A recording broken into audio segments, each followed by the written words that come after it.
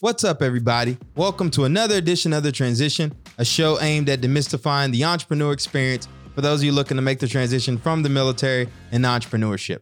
I'm your host, Iron Mike Stedman, the voice of the bunker. I'm a Marine Corps veteran, entrepreneur, and member of the Bunker Labs branding team. I'm going to start off this episode of The Transition a little bit different by reading a quote from a short and powerful book called The Go-Giver, a little story about a powerful business idea.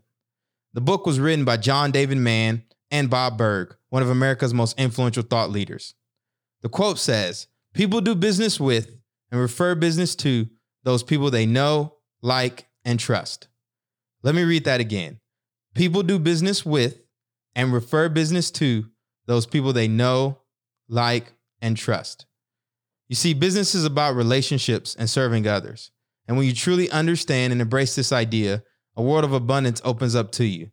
Because instead of chasing sales all day, you're just looking for opportunities to build genuine relationships with people and figuring out how to help them. But don't take it from me. You can take it from one of the authors of The Go-Giver, Bob Burg, who joins me on this episode of The Transition. I had an opportunity to personally interview Bob in front of a live Bunker Lab audience in order to not only discuss the book, but also share his business insights as one of America's premier thought leaders. Before I roll the interview, I'm going to read a brief overview of the book and then share a little insight into my own personal journey of becoming a go-giver and how it's allowed me to actually enjoy sales, something I was terrified of for the longest time. I literally hated sales with a passion, but adopting a go-giver mentality over the course of this pandemic has made sales and business enjoyable in a way that I only dreamed of a year ago. So whether you read the book or not, this is going to be a great refresher for you. And, I've read this book probably 2 or 3 times at this point. And I want to strongly encourage you all out there to read it because it's really going to help you understand today's discussion with Bob. So let me go ahead and jump into the overview. All right. So The Go-Giver tells a story of an ambitious young man named Joe who yearns for success. Joe is a true go-getter, though sometimes he feels as if the harder and faster he works, the further away from his goals he seems to be. Desperate to land a key sale at the end of a bad quarter, he seeks advice from the enigmatic Pindar, a legendary consultant referred to by his many devotees simply as the chairman. Over the next week, Pindar introduces Joe to a series of go-givers, a restaurateur, a CEO, a financial advisor, a real estate broker, and the connector who brought them all together. Pindar's friends teach Joe the 5 laws of stratospheric success and help him open himself up to the power of giving. Joe learns that changing his focus from getting to giving, putting others' interests first, and continually adding value to their lives ultimately leads to unexpected returns. Imparted with wit and grace, The Go-Giver is a classic bestseller that brings to life the old proverb, "Give and you shall receive." This really is a powerful business idea, and I've seen it work in my own life, my own business, because I despise the sales calls. It always felt sleazy to me. I felt so much pressure every time I jumped on with someone because, as a small business owner, as startup founders, as aspiring entrepreneurs, at the end of the day, we all need sales and revenue. There's a lot of pressure that comes with it, especially when we talk about paying ourselves and paying our employees and, all the ambitions we have for our businesses. And the only way we can accomplish that is if we, increase our revenue. But what this go-giver idea gets to the core of is at the end of the day, if you help other people win, they're going to help you win. And what does that look like? That might look like, jumping on with the prospect and instead of trying to force the sales down their throat, just asking them, hey, what kind of problems are they facing in their own business and figuring out ways that you can help them creatively. And even if you can't help them, maybe you find someone else who can. But just based off of that, that's going to show your integrity. You're going to build rapport with that prospect. And then guess what? Him or her are going to look out for you, in the future. And, we hear examples of that in the book. There's one example when Joe, the protagonist, gives a lead away to a competitor. And the competitor was just so blown away by that. He gave his name to someone else and Joe ended up getting a big deal, a big contract out of that because his reputation had spread and he needed someone that could get it done. And so, you need people out there looking out for you too. We talk about networking. A lot of veterans and military spouse, we transition and we know we need to network. But what does networking really mean? At the end of the day, it's just figuring out other ways to help people. Meet someone, find out what they do, look in your own network, see who you can connect them with. If you can't connect them with, ask somebody else. But just, you need people out there that are always kind of looking out for you, always kind of have an overwatch. And when you give freely, right, it just builds such rapport that, people remember that. And that's how you build genuine relationships, is just helping people and serving people. And so I really want to encourage you all out there to read this book and adopt this go-giver mentality. And before we jump into the interview, last thing, I want to acknowledge our new sponsors for the transition, which is the MetLife Foundation and their commitment to supporting veteran and military spouse entrepreneurs. The foundation also provides mentorship to veterans and military spouses transitioning to the workforce, as well as financial and health resources. So salute to the MetLife Foundation and all that they do. And for our listeners out there, as always, my hope is that you're able to apply many of the lessons in today's episode in your own entrepreneurial journey. So without further ado, I introduce you to the transition interview with Bob Burg. What's up, everybody? Thanks for tuning in to another edition of The Transition. Today, I have the honor and privilege of sitting down with the legendary Bob Burg, author of one of the most iconic business books of our century, The Go-Giver. Bob, welcome to The Transition. Wow, what a great introduction. Thank you so much. Very kind. Now, how about you do me a favor and go ahead and introduce yourself to our audience? Well, really, just a former broadcaster, graduated into sales, studied sales, got fairly successful with that and began teaching others how to do the same. Eventually began to operate a speaking business where I formally started teaching others how to do the same. So sales, communication skills, and influence and persuasion skills, that's sort of my fastball, curveball, slider. And, been doing that for quite a while now, having a lot of fun with it. I see a lot of books behind you, so you're a highly educated man.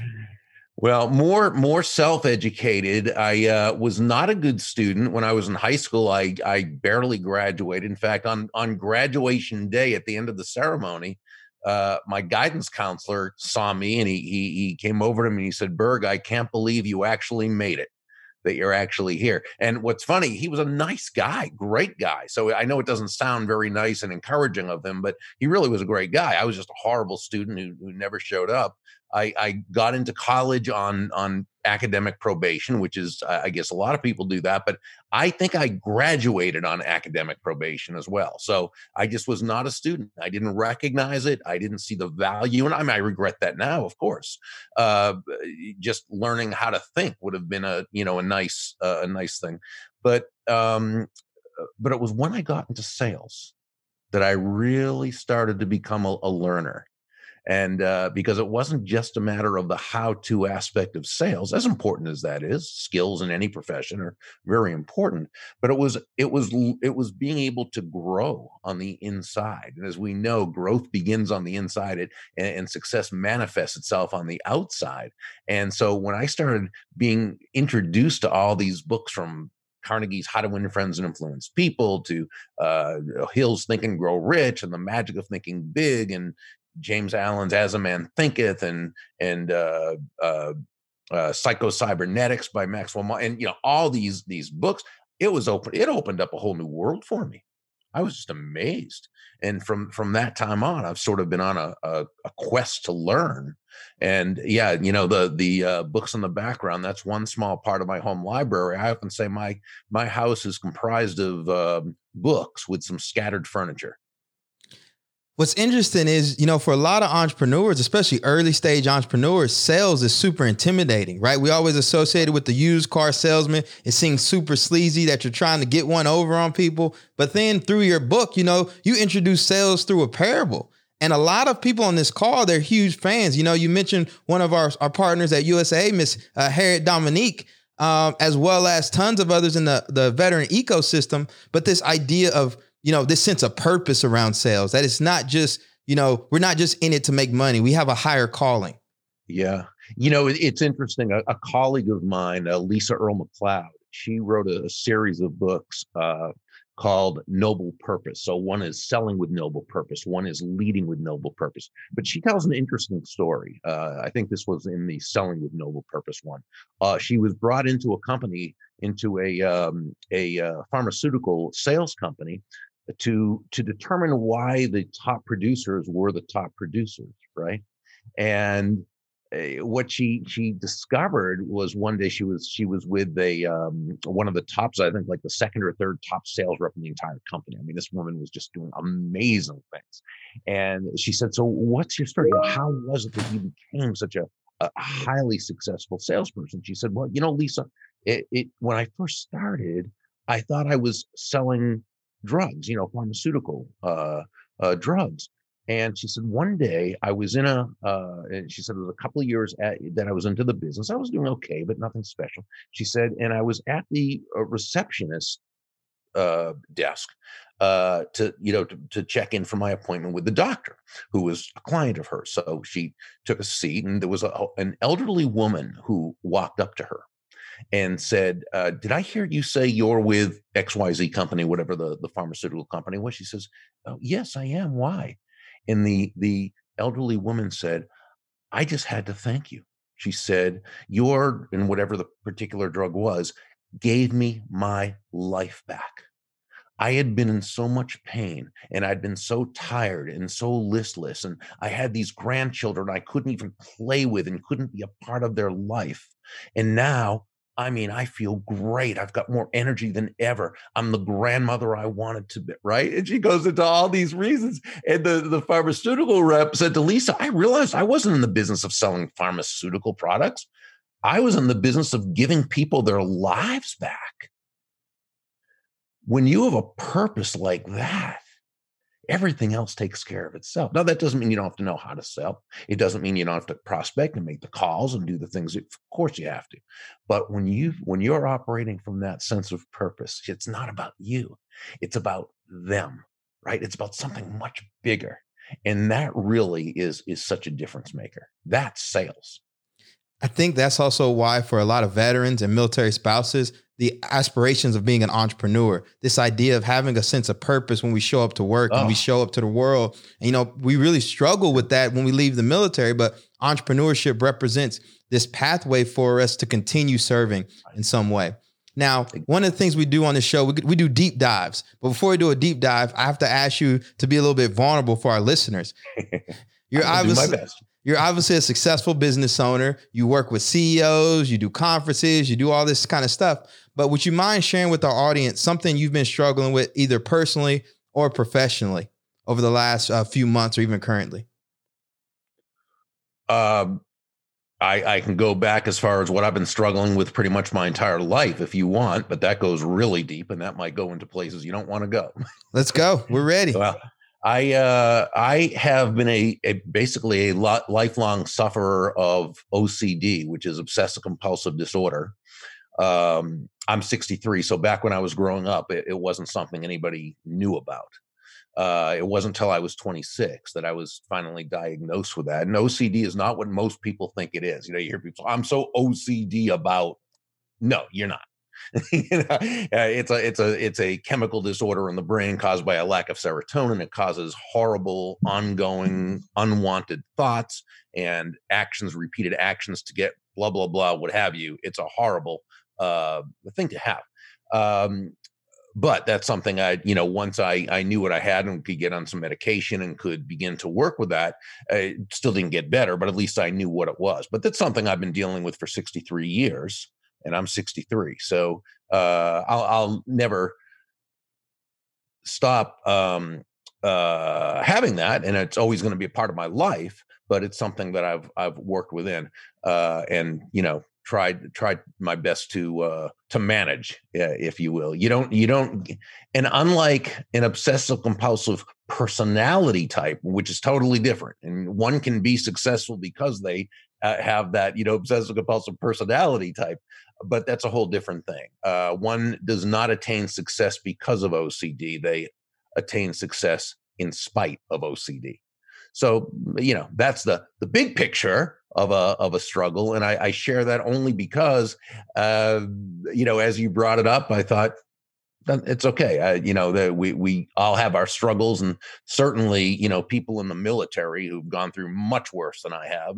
And I know so many have post-traumatic stress syndrome, as my dad coming back from World War II.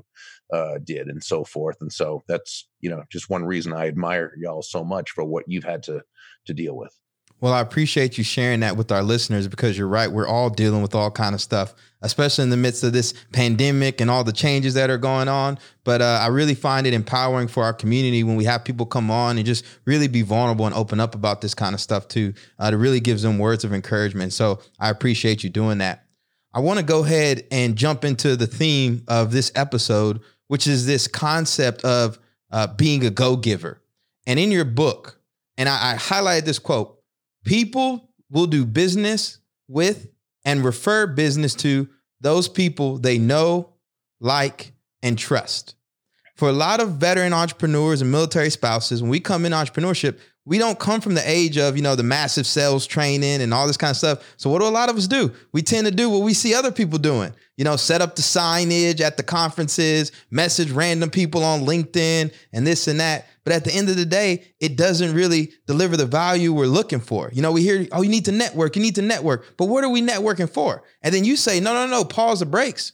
Focus on helping people. And that's all the networking you need to do. So can you do a little bit of a deep dive on this topic of helping our listeners understand what you mean when you say people do business with those they trust? No, like, and trust. Exactly. And here's what it comes down to.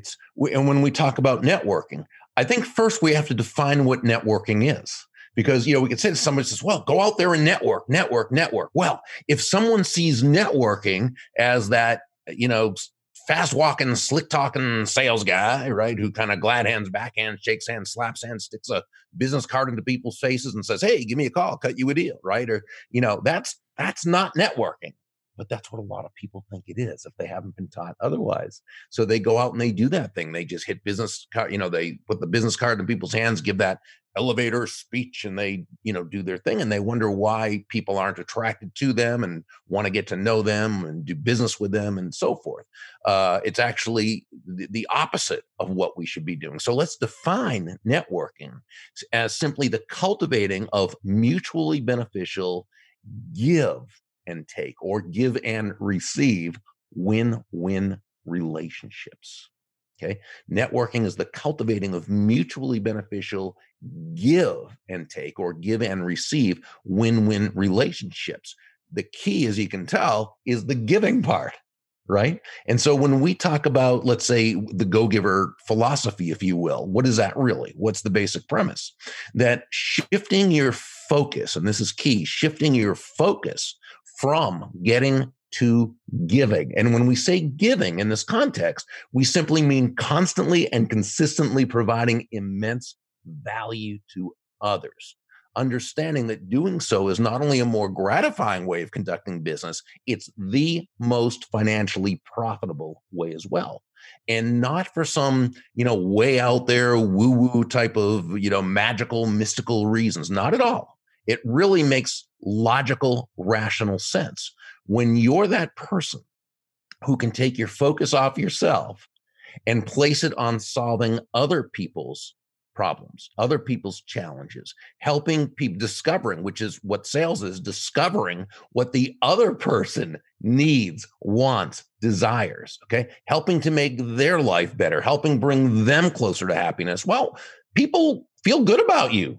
People want to get to know you. They like you. They trust you. They want to be in relationship with you. They want to see you succeed. They want to tell others about you. So it really makes a lot of sense, not just some goody two-shoes type of thing. It makes a lot of sense to focus on others. It's interesting because when I would speak at sales conferences, back in the days when there were actually sales conferences and there'd be tons of salespeople in the room. And the first thing I would say is this: I'd say, nobody's going to buy from you because you have a quota to meet. And they'd all laugh. We'd all laugh because we all know that's true. All of us in sales, we know nobody's going to buy from us because we have a quota to meet. No one's going to buy from us because we need the money. And no one's going to buy from us just because we're nice people. The people are only going to buy from you or from me because they believe they will be better off by doing so than by not doing so. And in the basically free market economy in which we operate, and when I say free market, I simply mean no one is forced to do business with anyone else. People do business with one another on their own volition. I think we should be more free market than we actually are, but what have you. We all operate, and I guarantee you, everyone who's listening, watching, who goes into business for themselves as an entrepreneur is operating in a basically free market system, and that no one is forced to buy from them. They have to earn the right.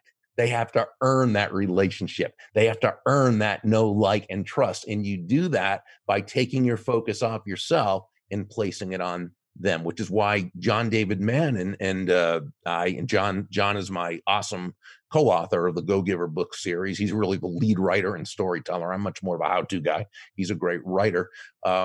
It's why we say that money is simply an echo of value. Money is simply an echo of value, which means the focus must be on the other person. The focus must be on the value you provide another person. The money you receive is simply a natural result of the value you've provided. And that's why we say that all things being equal, people will do business with and refer business to those people they know, like, and trust. One of the things that's important about the go-giver mentality is you can't be transactional. A lot of times people say give, but then they expect something in return. But what you're talking about, no, you're saying give freely because it's the right thing to do. And you genuinely want to see that other person on the end of that phone, on the other side of that Zoom call succeed. And in the book, when the main character, he gives a lead to his competitor. Right. Yeah. Right. And we've he's sitting there and he's like, I feel like I'm going to regret this. But he said, hey, man, here's a number for you to call. It was a big account and he handed it off to somebody else. And he felt kind of sick when he did it. But I thought that was important that you put that in the story because, it all comes full circle. But we've all been in those situations, those situations where we can pass something off, but we're just this sense of scarcity, Exactly. And remember, he could not, when he handed off that referral, it's because he and his company couldn't handle it. So it wasn't even hurting him to hand it to someone, but it was just his mindset, that scarcity mindset. What if someone else wins? That must mean that I lose, which is called living on the competitive plane as opposed to the creative plane where we're simply looking to bring value to others. Now, when we say, live on the creative plane, not the competitive plane, that doesn't mean we don't have competition. It doesn't mean we don't know who our competition is. It doesn't mean we don't understand our competition and their strengths, weaknesses, opportunities, threats, what have you. What it does mean is we don't focus on our competition. We focus on creating value to the marketplace. I'll tell you, I've actually done that with a client too.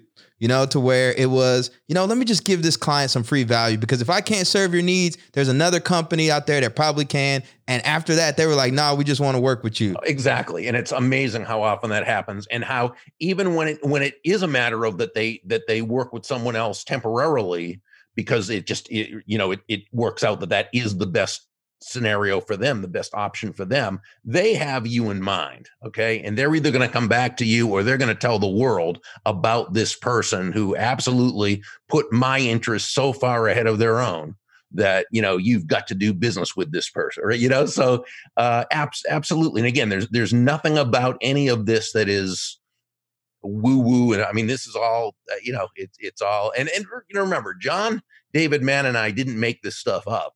The success principles are success principles. Universal laws are universal laws. They've worked for as long as there's been human beings and as long as there have been market economies.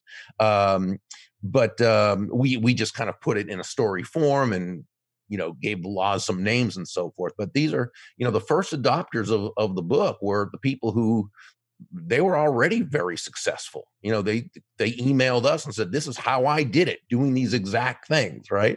But nobody would believe them. The people of their organizations wouldn't believe them because that's not what you see on TV, right? And so, it's a matter of, in a sense, it's a matter of education, really. And as in this day and age of, digital marketing, right? You can't log on to YouTube without getting sold 15 times in a 30-second video. And so this is what our entrepreneurs in Bunker Labs are seeing, right? So this is a lot of stuff they're trying to repeat. So I want to ask you, can we take it down to the tactical level for that micropreneur, that third shift entrepreneur that's, working a full-time job, making candles, packaging under her bed, and she needs to get some sales because she wants to do this full time. And you're telling her she needs to go out and help people and not sell people. I know it sounds good for B2B, but what about B2C? Well, it's not one or the other. By helping, you are selling. By selling, you're helping. Because, the old English root of the word sell was selan, which literally meant to give. So when you're selling, you're giving. And you think, oh, well, isn't that just semantics? Isn't that just a fan? No, think about it. When you're in the selling process, what are you giving another person? You're giving them time, attention, counsel, education, empathy, and ultimately immense value. So what if this person who is, you said, making and packaging candles? Making and packaging candles. Yep. Okay. So first they determine, who their market is, who are the people most likely to be even interested in something like this. Okay. And then maybe they put out a video that just shows how to do it. Some of the creative things you can do with it. I don't know enough about this, but certain things, you can take anything like that and find a million ways to kind of bring value to your viewers by just talking about its application and so forth. And then when it comes, then if that person wants more information on so forth and so on, they go to their website where they have a weekly how to or a weekly conversation or a blog, or they have something. So they're always creating information that brings people, that attracts people to them and want to know more about them. And then at a certain point, as that know, like, and trust is built up, all of a sudden that, that person's now a customer. And again, that's just, an off the top thing with one product that I don't really know much about. But, there's no reason that person can't go on all sorts of, can do a search on the internet and look for all sorts of crafts type of podcasts or blogs out there and be a guest, be a guest on the podcast, write a guest post for the blog. When they're on Pinterest or they're on Instagram, make sure to look for the other people who are doing these kinds of things, and or look for the people again in your marketplace where they would be, and just have interesting answers to different people's questions. Just be of value, and people are going to say, "Oh, that's really neat. How can I know more about?" And boom, you have this the website. They can get their free, whatever it is, a free video or some free information about how to do this and that. And so that's where you start. You start creating relationships, and the more of these that you create, the more of a in a sense a funnel that you're building, where so many people are coming into this funnel that eventually a whole lot of people start coming out the other end, and these are your buyers. And then these buyers you continue to cultivate the relationship with, and they become your referral sources, and on and on and on, and you build a business. But remember, when someone says, "Well, I help, I just need to sell," well, that's fine. Just remember, no one's buying from you because you need the money. They're buying from you because they see value in doing so. And that begins with the relationship. You referenced a key word, which is relationship. And in this day and age where everybody wants everything quick, you make your first million in a month and this and that. But everything I know, a relationship is built over time. It's cultivated over time. And now your book is short, and the young man in the book has about a week till, all this magic right. happens, right? Yeah. But in reality, it takes time for someone to know, like, and trust you. Can you expand upon that a little bit? Yeah. I mean, there have been people who've said, "Bob, would it really happen in 1 week for Joe, like in the story?" Nah, probably not. But, you have that little bit of creative license, or artistic license when you're building a story around something. But the principles certainly work. And how long does it take? As long as it takes. But when you build these relationships, okay, it doesn't have to take a long time. It's probably going to actually take a shorter time to make the sale than it would if you weren't doing that. Because, remember, as you reach out to someone, or as you put out some information that people respond to because they see your content that you put out there, some of these people, they're going to be ready to buy pretty quickly. Not most people, but some people. But those who aren't ready to buy quickly, they're going to be ready to buy in a little while, but you're building that relationship. And some aren't going to be ready to buy for a lot longer. And so what you want to do is try not to be attached to the outcome, because remember, they're going to buy when they want to buy because they have the need, the want, or desire. Nonetheless, creating these relationships takes a lot less time to build your business. Because again, they're doing it for their reasons. So I would say keep building those relationships. And once you really start this process and you're constantly putting people again into this funnel, if you will. Okay. Now as you're building relationships up here, you've got some people coming out down here. And that's how it goes. But you got to start somewhere, obviously. I think some things too that we often don't talk about is a lot of entrepreneurs spend a lot of time filling that funnel, top of the funnel, getting sent ad spend, doing all this, doing all that. But once they get these customers in, how are they cultivating those relationships to continue to flourish? Yeah. And I would love to hear your suggestion on that for young entrepreneurs, young, hungry entrepreneurs that don't have a lot of money. They're just fighting tooth and nail, but how can they practically continue to cultivate relationships after someone is a buyer? Yeah. Or even as they come into the funnel before they buy, Exactly. in the process. And that's where, technology can really help you. Now don't get me wrong. The technology doesn't build a relationship. You use the technology to help build a relationship. So as much as personal as you can make these, the better. There's a time and place for automated things when as part of a sequence of it, that's fine. But when that person has a question, or you think that person doesn't understand something, or there's discussion going on, no, you reach out. And you can reach out right on the site, or you can reach out through a phone call, right? Or you can reach out by inviting them to ask their question on Zoom, or whether you're doing it through social media or whatever. But when we talked about, remember, all things being equal, people do business with, refer business to, not computers, but to the person sitting in front of that computer. If that person understands that it's still all about the relationship, the social media though, and your website and the funnel, all those things you're doing, those are just the media to help that relationship grow. But it's still you who's doing it. Now, Bob, I want to be respectful of your time, so I have a couple more questions for you. The first one is, of the 5 laws of the stratosphere, if there was one law you would leave with our audience and our young and hungry entrepreneurs out here, some not young, some are a little bit older, but That's okay. what is a law that you would want to leave them with more than any other? Well, I'd say the law of influence is not that they're all important and that they all work together. So if you leave out any one of them, it's, you're not going to be as successful as you possibly can be. All 5 work in conjunction. But I think the law of influence is very important to understand right from the beginning. And the law of influence says your influence is determined by how abundantly you place other people's interests first. Now, again, when we say that, we don't mean you should be a doormat or a martyr or self-sacrificial in any way. It's understanding only that when you move from that I focus or me focus to that other focus, okay, looking for, as Sam, one of the mentors, advised Joe, the protege, to make your win all about the other person's win. That's when people know you, like you, and trust you. Now, I'm going to suggest there's no faster, there's no more powerful, there's no more effective way to elicit those know, like, and trust feelings toward you in others than by doing just that. Actually taking the focus off yourself and making it about them.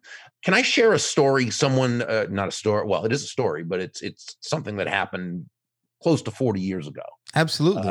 Which made a big difference with me. And I think this is something that if I could share with every single budding entrepreneur of any age, I think it's something that, is really an honor to pass along. And I'd been in sales for a couple of years when I had just gone to work for another company, and we were selling a high ticket item. And I was in a slump.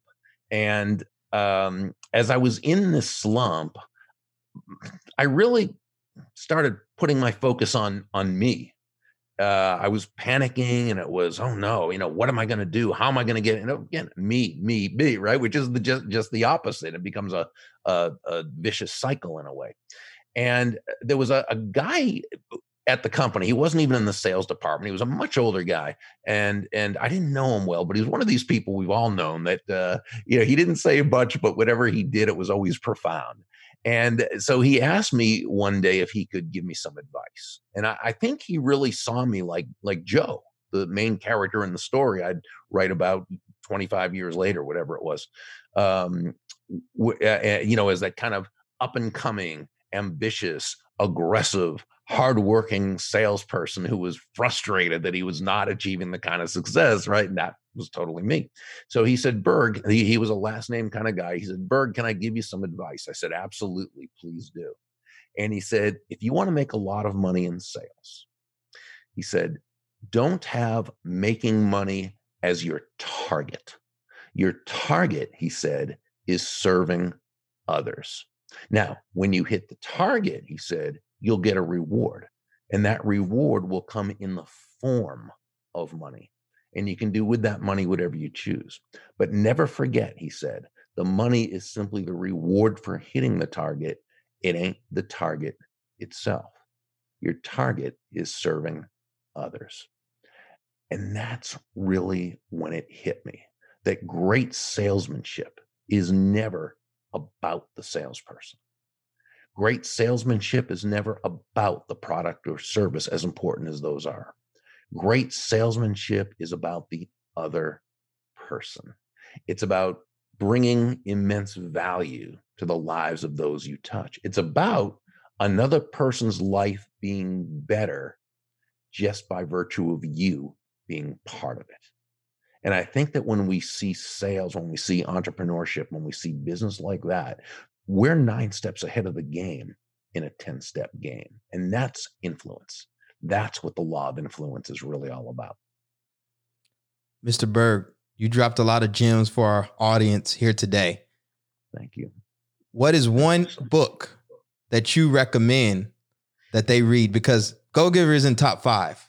It's in the top 5 business books. Usually when you say give somebody a book, this is a Go Giver. You got to be a little more advanced until you understand. But when you get it, and then you recommend. But what's one book that you go to for inspiration?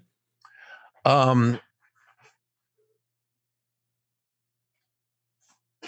would say, and of course, there's so many that I just love and have made such a big difference in my life. But there's a book that was, and this was published after he passed away. His wife saw these 2 brief manuscripts he had, and they were left on his hard drive. His name is Harry Browne, Browne. He actually had a number of New York Times best-selling books on everything from economics to politics to philosophy.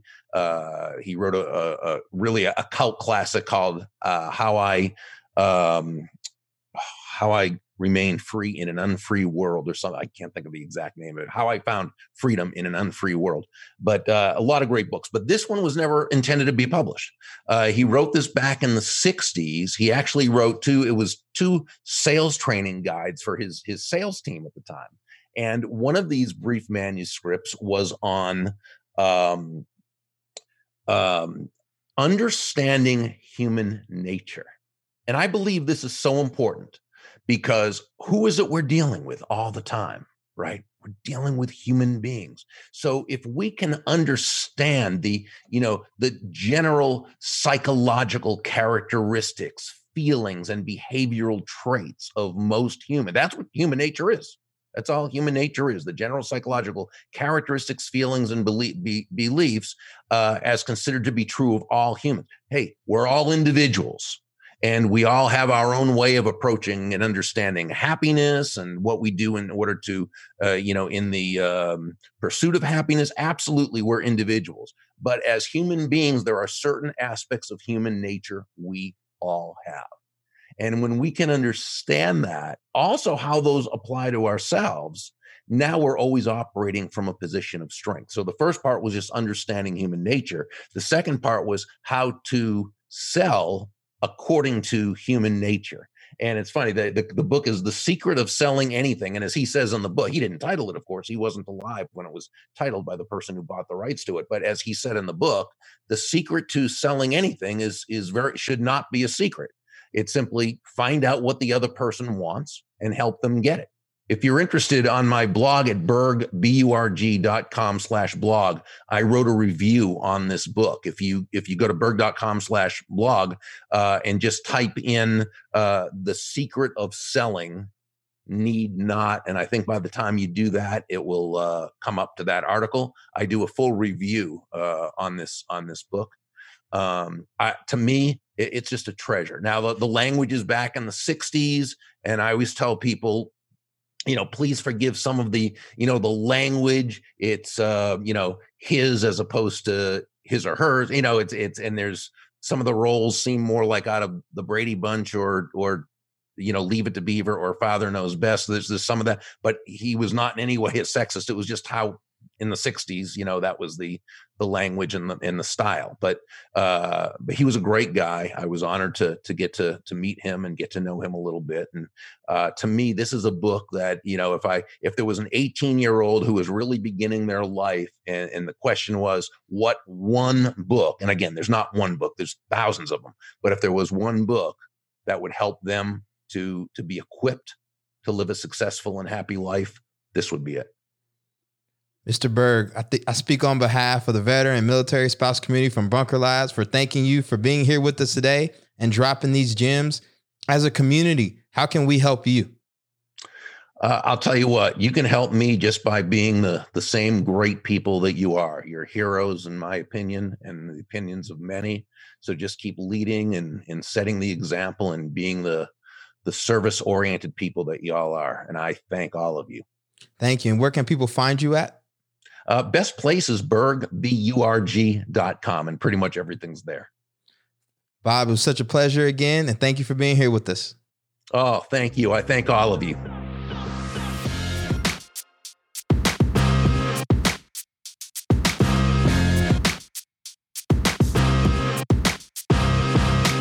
Be sure to subscribe to The Transition on iTunes, Spotify, or whatever listening service you're using today. We'd greatly appreciate it if you left us a review and shared this podcast with someone in your network who you feel can benefit from the information.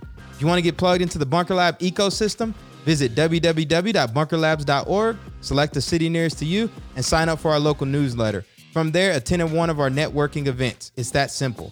Be sure to also get connected at Bunker Online, where you can learn about our many different programs to support your entrepreneurial journey. We have programs that will take you from idea to invoice, incubate you, and position you to grow alongside other founders and CEOs. Register today by clicking connect at bunkerlabs.org. Thanks for tuning in, and until next time, peace, love, and have a great rest of your week.